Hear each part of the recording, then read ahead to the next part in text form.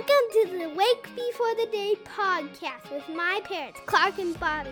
We'll talk about the Bible and the Holy Spirit adventures. Thanks for listening. Colossians 1. Starting a new book. Yeah.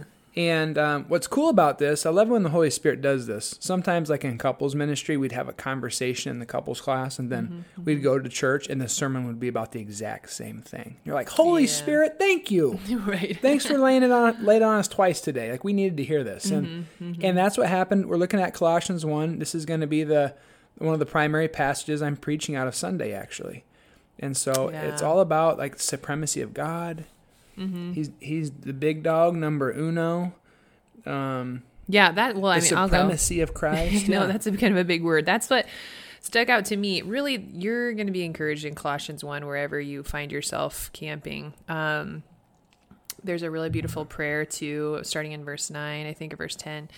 But what stuck out to me today started actually in verse 15, and it goes all the way down to verse 22.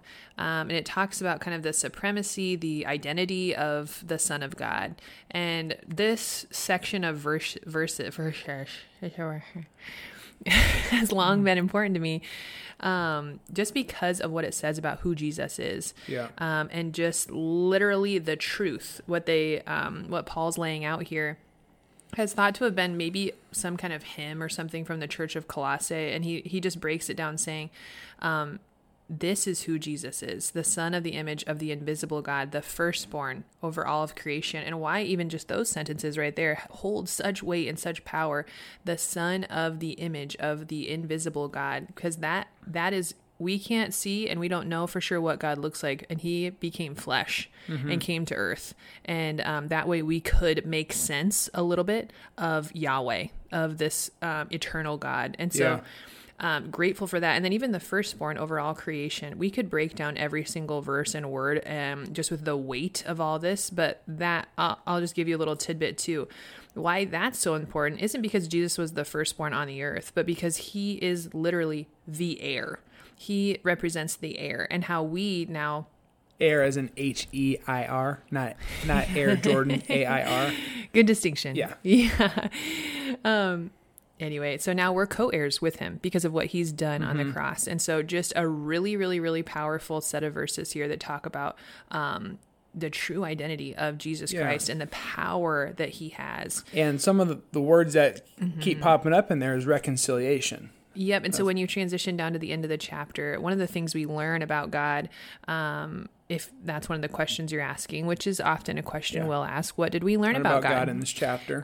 Is that he wants to be with us. He did this so we could be reconciled to him. Yeah, so real quick, reconciled, Bob, that's a word that's thrown out oftentimes, I feel like, when there's a broken relationship, when there's forgiveness that needs to be had. What's the difference between like forgiveness and reconciliation? This is a good question. Thank you for asking, Clark. You're very welcome. When we processed this a little bit, we talked about forgiveness can be one-sided. It can be one person. Yeah. And that's a gift from God, because thank goodness, sometimes people have gone into glory or passed away, and there's things we need to work through and forgive. And we can do that within our relationship with the Lord. You brought up too, maybe even someone just moving far away and how you can't really... You don't have access to them, but you can still experience, you can still forgive them or receive forgiveness from the Lord in your own heart. Same thing with like maybe something, years ago happened. So forgiveness... Great. Long and short of it is, it's possible with just one person.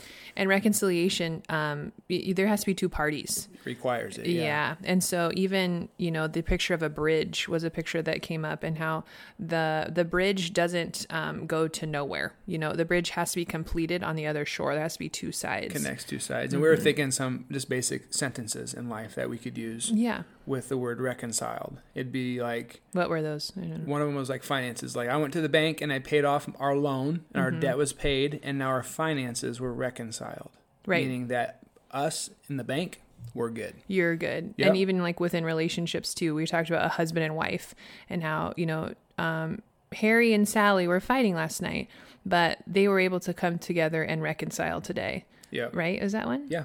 So those types of sentences might be helpful just to get a better picture of what reconciliation means. And really then let's dive in to what Paul is trying to say to this church, and what God has done really on you want to read verses yeah. 19 to 22 for us? I do. Let me do that.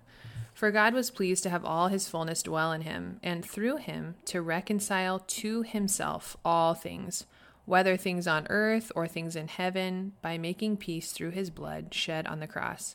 Once you were alienated from God and were enemies in your minds because of your evil behavior. But because he has reconciled you by Christ's physical body through death to present you holy in his sight, without blemish and free from accusation. If you continue in your faith, established and firm, and do not move from the hope held out in the gospel. And I think that's important to notice the language that he uses there. That it's not, is that Cal banging on his door? Yeah, I'm being summoned. I'll go. Okay, I'm going to wake up the baby. It's important to pay attention to the language Paul uses here, because it's not saying that humanity reconciles itself to God. It's not saying that humanity earns something from God. It's really clear saying God reconciled humanity to himself. Like it's something that God did. And you think about this calling us enemies. Romans 5:10 calls us enemies, and then we're reconciled to Christ. And then here it talks about how we were alienated, we had evil thoughts, evil behavior, yet still Christ did this incredibly powerful act in this gift that allows us to be reconciled, brought back in, restored, redeemed, rebuilt in our relationship with God. And so that's what he's getting at here, is that through the gospel, through Jesus' gift on the cross, we have this new opportunity before us in our relationship with him. And so in that, we have now the chance to be reconciled to God because of what Jesus Christ has done. That's what he's done. But you also have the opportunity to be reconciled amongst each other, human being to human being. And so I want to read you just a quote. I was talking to the guys in one of my text loops, and I had asked them, have you had any experience with reconciliation? And one of the guys in this group, he's a Christian, obviously loves the Lord. He has a really powerful story. One of the smartest people I know, too. He said, a form of reconciliation that I remember was when I was in high school. As you know, I'm not a big guy. In high school, I was even smaller, a meager 5 foot and less than 100 pounds.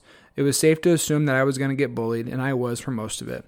There was one guy whose family life was a mess. His older brother had a lot of issues, tried to take his own life many different times. It was very sad. They were adopted by a lesbian couple. They were beaten and abused, and it was just a really hard life that he had. So he took much of his anger and his frustration out on me. And as the few friends we had some mutual friends. We were just kind of always around each other. There were days I would come home with bruises. I was only 15. I had no idea what to do. When we got to our junior year, we had mostly distanced ourselves. But I could see in his face guilt, confusion, despair in his eyes. One day, the whole squad went to watch a movie. We were both there. He pulled me over to the side, and he asked me for forgiveness. He explained everything to me, his frustration, his anger, his lack of family support, and a whole retinue of personal issues. In the moment, without even thinking, I just forgave him on the spot, no questions asked. He was stunned. Just this little kid, after all the beatings, the insults, the abuse, just to forgive him like that, he was shocked. I told him I was raised to forgive and move past. I knew he needed a positive influence in his broken life. And for the first time I had known him, his face was radiating joy.